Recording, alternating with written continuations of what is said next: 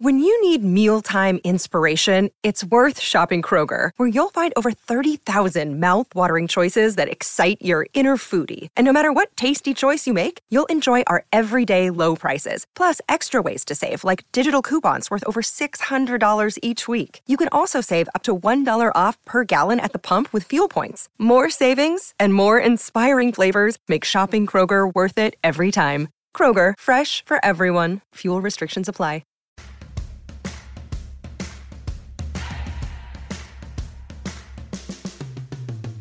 Well, hello, Wilder. 3 weeks. I don't think I've seen you with the holidays and everything else. We just haven't been able to connect. Been chaos. I know. But before we get to our stuff, are you watching The Gilded Age? I am. Are you up to date? I mean, we're actually Yes. taping on a Sunday.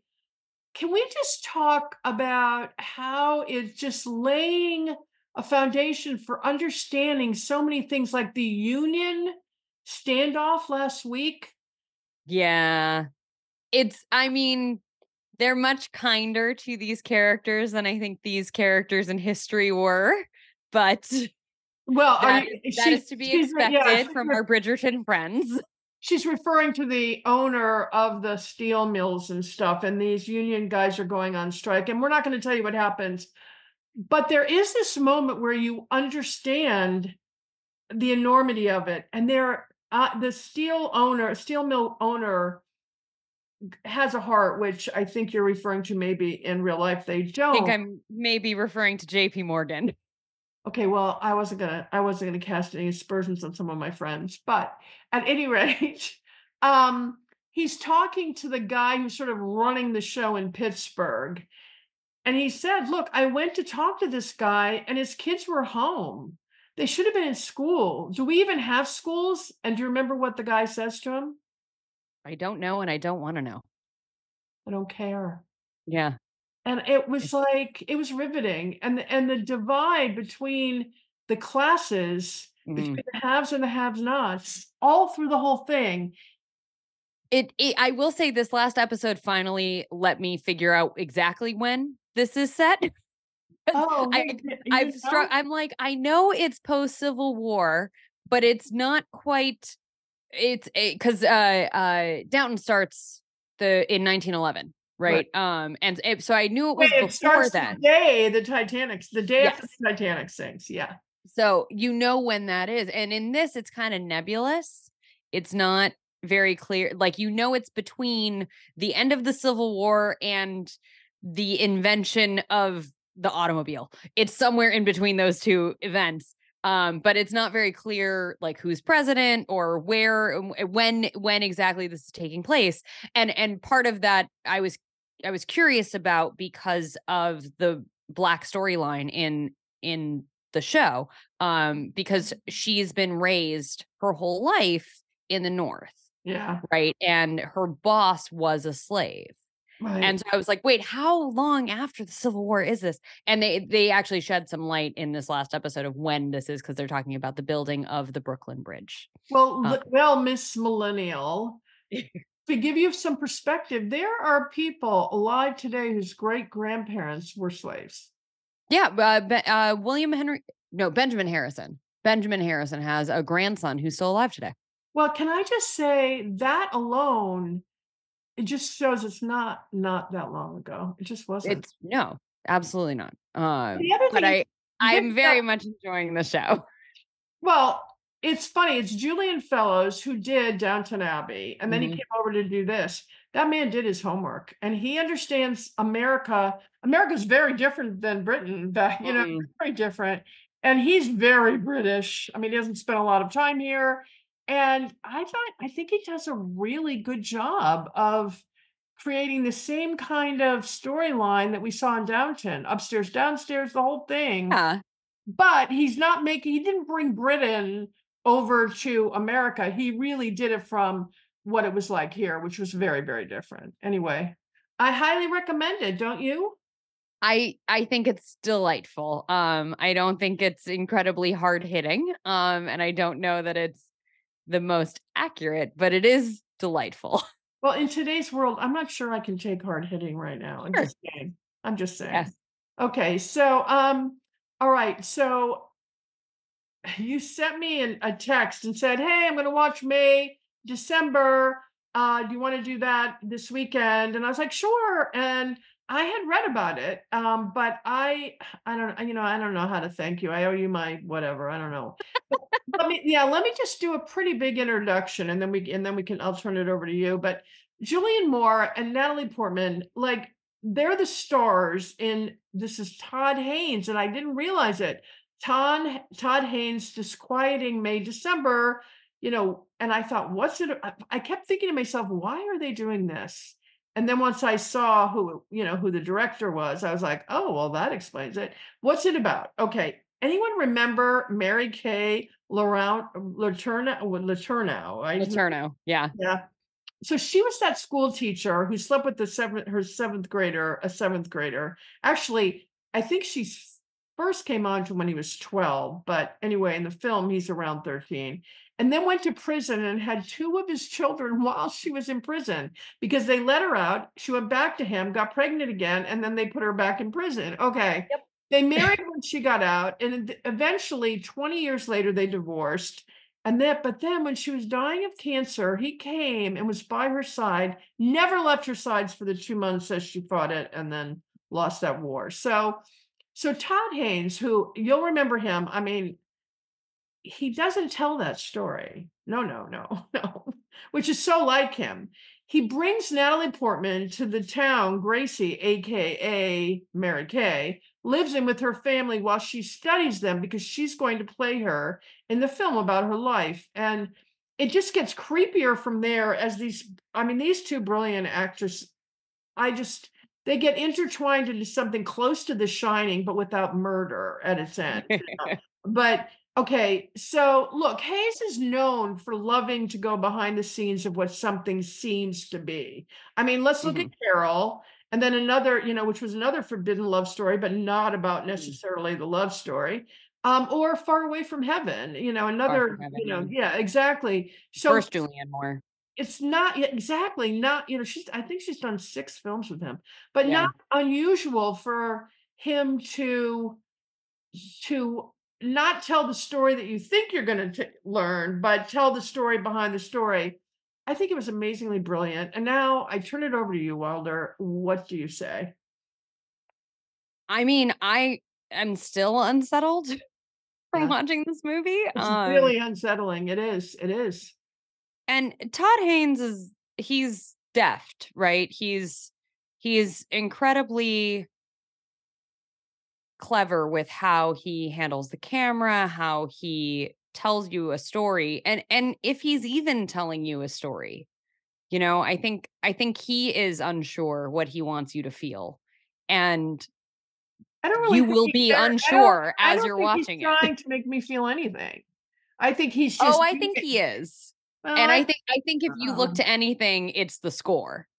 The score is so over represented in this in but in the in a almost great way. funny. It's almost, you know what? Yeah. What did it remind you of? Jaws. Well, it's actually the score is actually it's a cover. It's a score from a previous film Well, from the 70s. but it's not. But not only that, like there's something almost funny about it because it's so over the top. Yeah, and There's unbelievably ominous. yeah, and that in a way it actually lightens your load rather than making it heavier, in my opinion. So It threw I mean one of the first scenes, Julianne Moore she's brilliant in this. But she's also both are, by the way. there's so many layers because Julianne Moore is playing a fictional version of Mary Kay Letourneau. And Natalie Portman is playing an actress who's coming to play another fictional version of this character. But you know what's even more important is, in my mind, Natalie Portman is playing a second-rate actor. Yeah. So because you can see, she shows you, I'm acting here, I'm acting here, I'm acting here, but she's not that good at it. And No. but that I think is all contrived also. So, he doesn't just leave it as she's an actress coming to play this role. She's also an actress who became famous on some stupid, Yeah, she has a lot to prove. a Yeah. series that clearly had no depth to it I whatsoever. mean, it's called Nora's Ark. Well, it was supposed to be called Animal Vet or Yeah. Animal Hospital, but they couldn't the night before they shot the scene, they couldn't get permission. So they had to change it that night, and she said she was really glad they did, but that's where his brilliance is. Every single time you think, "Oh, that's what he's gonna do," you realize, no, he's doing even more than that. So not only is Natalie Portman playing an actress, but she's not a good. Yeah. And, there's it's really beautifully put together. It's very unsettling. You never know. You think you come in with expectations of what this is going to be and how you're supposed to feel about it, and at every scene he throws you a curveball of what you think you're watching, and who you're supposed to be rooting for. And Natalie Portman's character at every turn becomes more and more confusing, and what her motivations are become confusing, Oh, and no, who it she reminded actually me of the is. Swan. Didn't it remind you of Black Swan a bit? Her role? Um, a little bit. That one feels more like a personal psychological thriller of a woman This devolving, whereas reminded me of that too, though. I mean, when she I don't wanna do spoilers, so there's a scene where she does something that's just it's worse than cruel. It's designed to devastate, and then her answer to the question about it is, "Well, that's what grown-ups do," like, Mhm. there it's just she really I think she's evil. I think she's got evil in her. Yeah, it's funny because you go into the movie trying to figure out what the hell is up with Gracie, right? What's up with Julianne Moore's character? And you come out being like, wait, hang on. Y you This know was entirely about someone else. They are both not good representatives of our gender. But here's the other thing. So get this.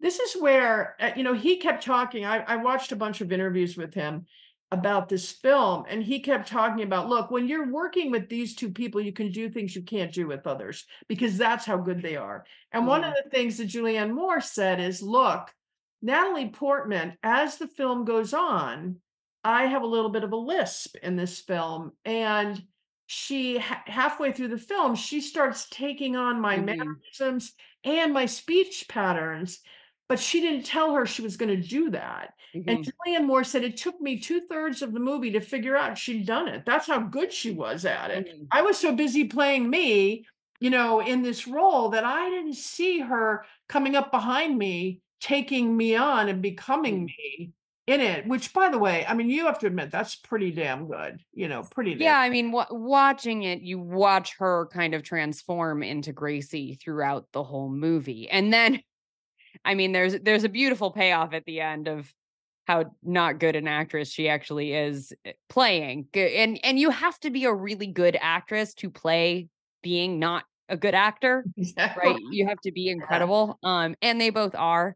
I will say Charles Milton, who plays Joe, who's the husband in this, I think is this beautiful quiet center. This, just all of the sadness of this story just pours And out through him. you see a little bit of ironic comedy almost in the first half, and then you start to see the depth of the sadness. But the other thing is, he gained 40 pounds for this role, which is a lot of weight. That's a lot of weight Yeah. to put on.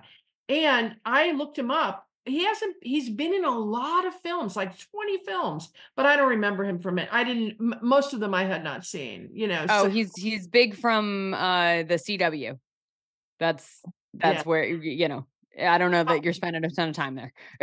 Now, Natalie Portman brought the script to Todd Haynes as a potential collaboration between the two, and Haynes immediately said yes. He loved it, and then he suggested Julianne Moore for the role opposite Portman. Now, he'd worked with her so many times; it's not Mhm. surprising that he asked for her, but apparently she was thrilled to get it. But I think the screenplay, who, by the way, is when I'm looking at the screenplay and I'm thinking, okay, it's Sammy Birch who wrote it, but she's not known. She did a lot of casting for most of the Hunger Games, Mhm. in the Hunger Games series. She's been a casting agent more than a screenwriter. But Mhm. I didn't realize when I thought about it, this is her first major. script, and I think she's going to get a nod. I think she should if she does. If she, I think it was really a good screenplay, but because again, the screenplay was executed brilliantly by these two very talented actors, but the reason they took it is they read it and they saw how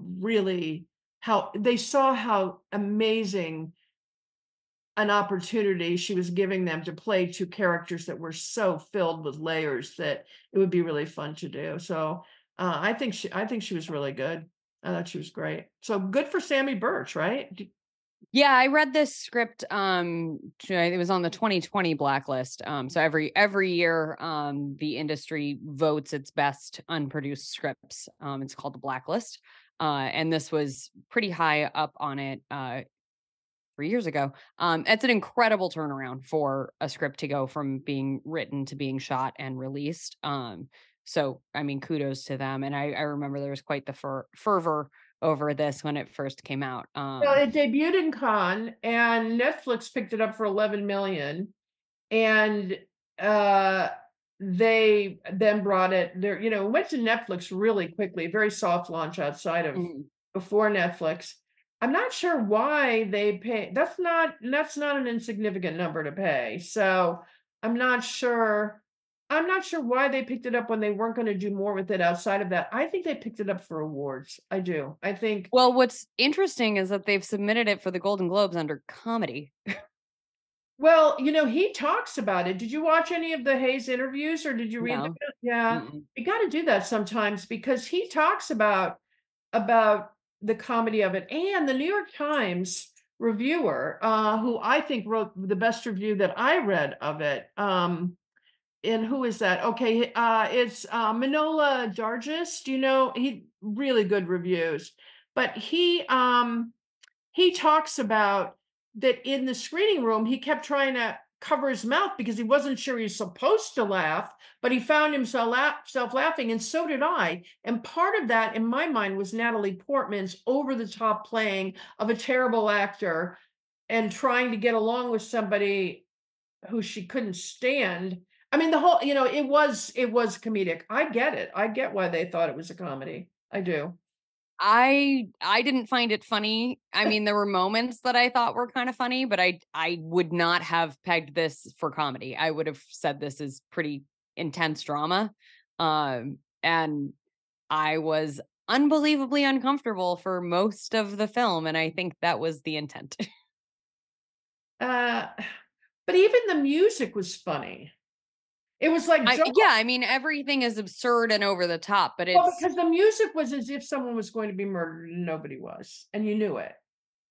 So yeah, but it's this is also a story of questionable child abuse. I mean, there's a big scene between Joe and Gracie towards the end of everything that's been dredged up from this visit, and apparently it's based on a real interview with Mary Kay and Billy, where she flat out asks him who was the boss. And when you're talking about a 13-year-old and a 36-year-old woman, that it's terrifying that that's the conversation many years later they're still having. well, they actually have that. She asks that question in the Yeah. film. That's not giving anything away. It doesn't ever get answered. As a viewer, I thought the answer he was supposed to say was "I am." Well, But that's what she has told him the whole yeah, time. but everybody knows that it isn't. But also, so the title, May December, did you look it up?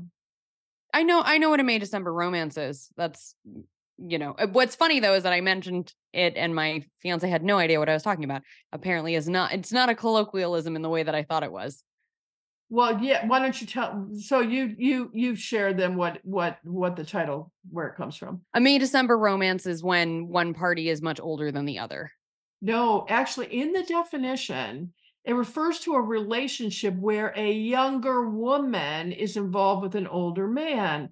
And what's funny about that is, in this case, it's the exact reverse of it, which is also humorous because Mhm. when they came up with the term May December, the older women were not picking No, young, so that this could never happen. But that's again, one of the humorous things about it is it's supposed to be based on an older man and, sort of Yeah. that's not the case. So, and then December refers to, the end of his vitality, the end of his Mhm. darkness of winter. And, you know, even that is funny. It's sort of, I mean, I get it. I think there was a lot in there that sort of made me laugh, but, you sort of we do our listeners can't see your face. When I talked about how great the screenplay was, you were sort of like, not so much.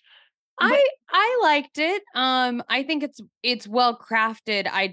It's one of those that if you don't get the right actors, it and the right director, right, it could go any number of ways. And I think, this landed in the right hands, and that's a gift that it did.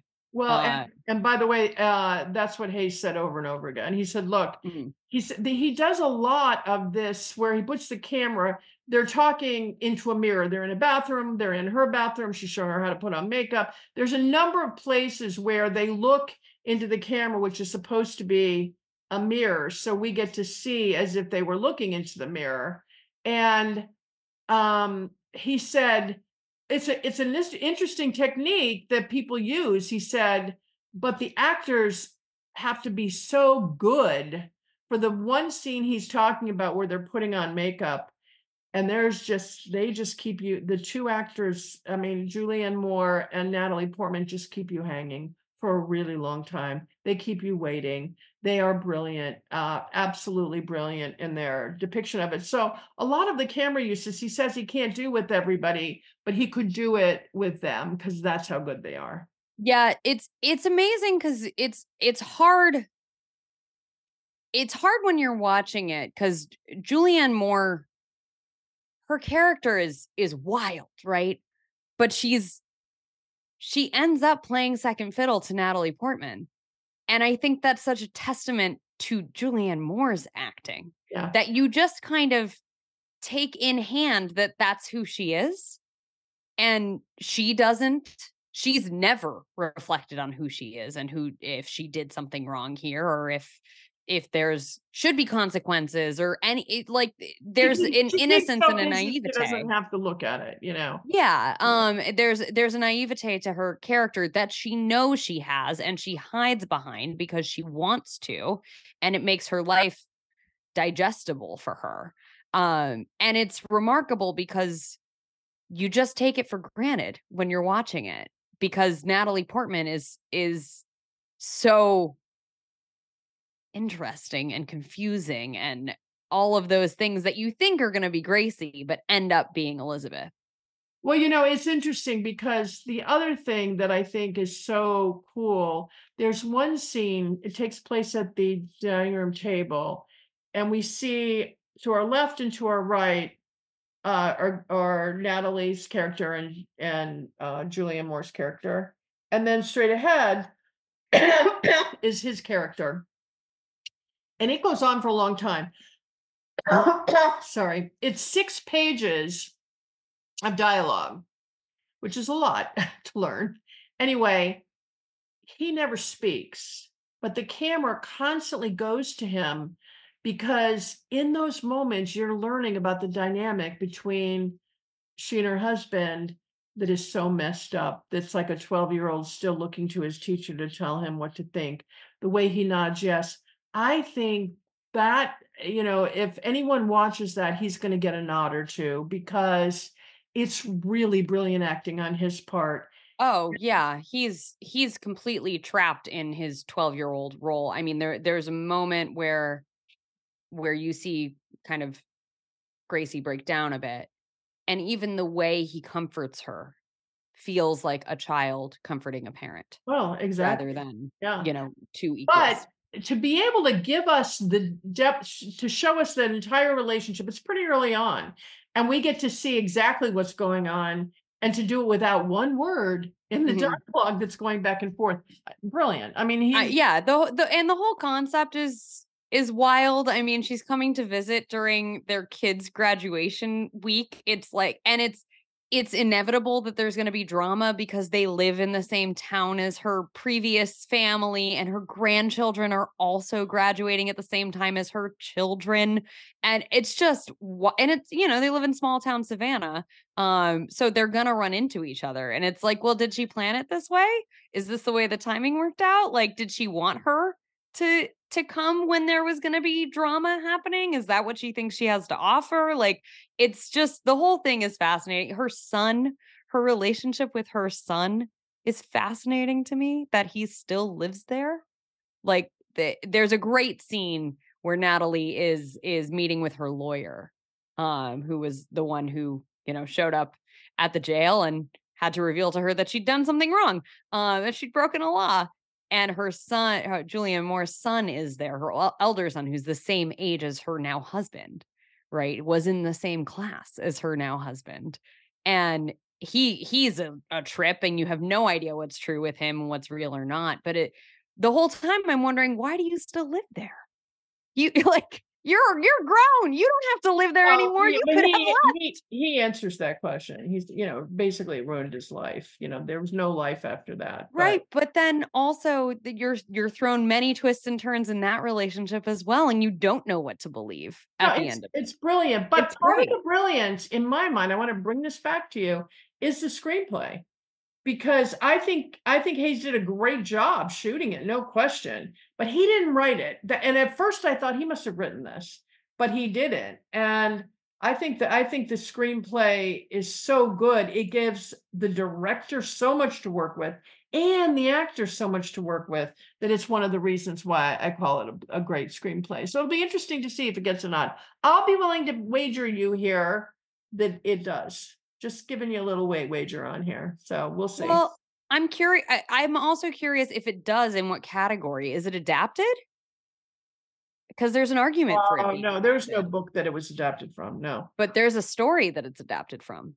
Well, no. There's a very famous story it's adapted from. Barbie's being considered adapted. But they don't go there in the interviews. They don't do any of that. In the interviews, they totally steered clear of it, which tells me they're not going to go down that route. No, I know, but sometimes they don't have a choice. Sometimes they are relegated. But there have been a lot. But there have been more than one. There have been many cases like this, similar to this. So it's not like, I'm just saying, if Barbie's up for best adapted screenplay, why wouldn't this be?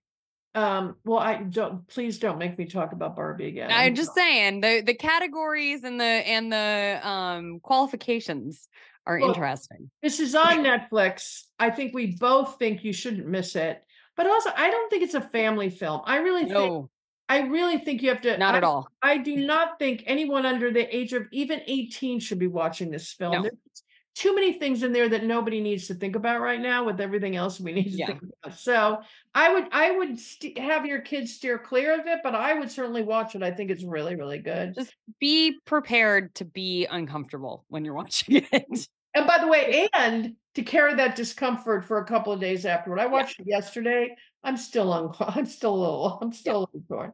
But now I got to ask you before we sign off. You saw Maestro. I haven't seen it yet. Any thoughts? You should go see it. Okay, so maybe we should review it. I don't know if we have time with what's happening in the world right now, but I think Bradley Cooper is a really good director. I think he's so charismatic, and it's not his movie, which I loved. Interesting. Yeah. Very. That's so mysterious. I can't wait to look that up and find out what that means. I will go see it to figure it out. But the other thing is, you and I never talked about A Star is Born, which was his first major directorial debut. Did you never see it? You never haven't seen it yet. Don't yell at me. Okay. All right. Well, I'm not going to yell at you. I frankly thought the movie didn't need to be remade 4 times. So, well, it's one of the most remade. Yeah, I saw it at the Hamptons Film Festival, but it was sort of like, I don't know why this. I already saw this. Barbra Streisand. Never saw that connection on that one. I don't know. Anyway, all right. Well, I hope you have a great week, and we will talk soon. And thanks for putting this on my plate. Really, really, really grateful. Glad I could help.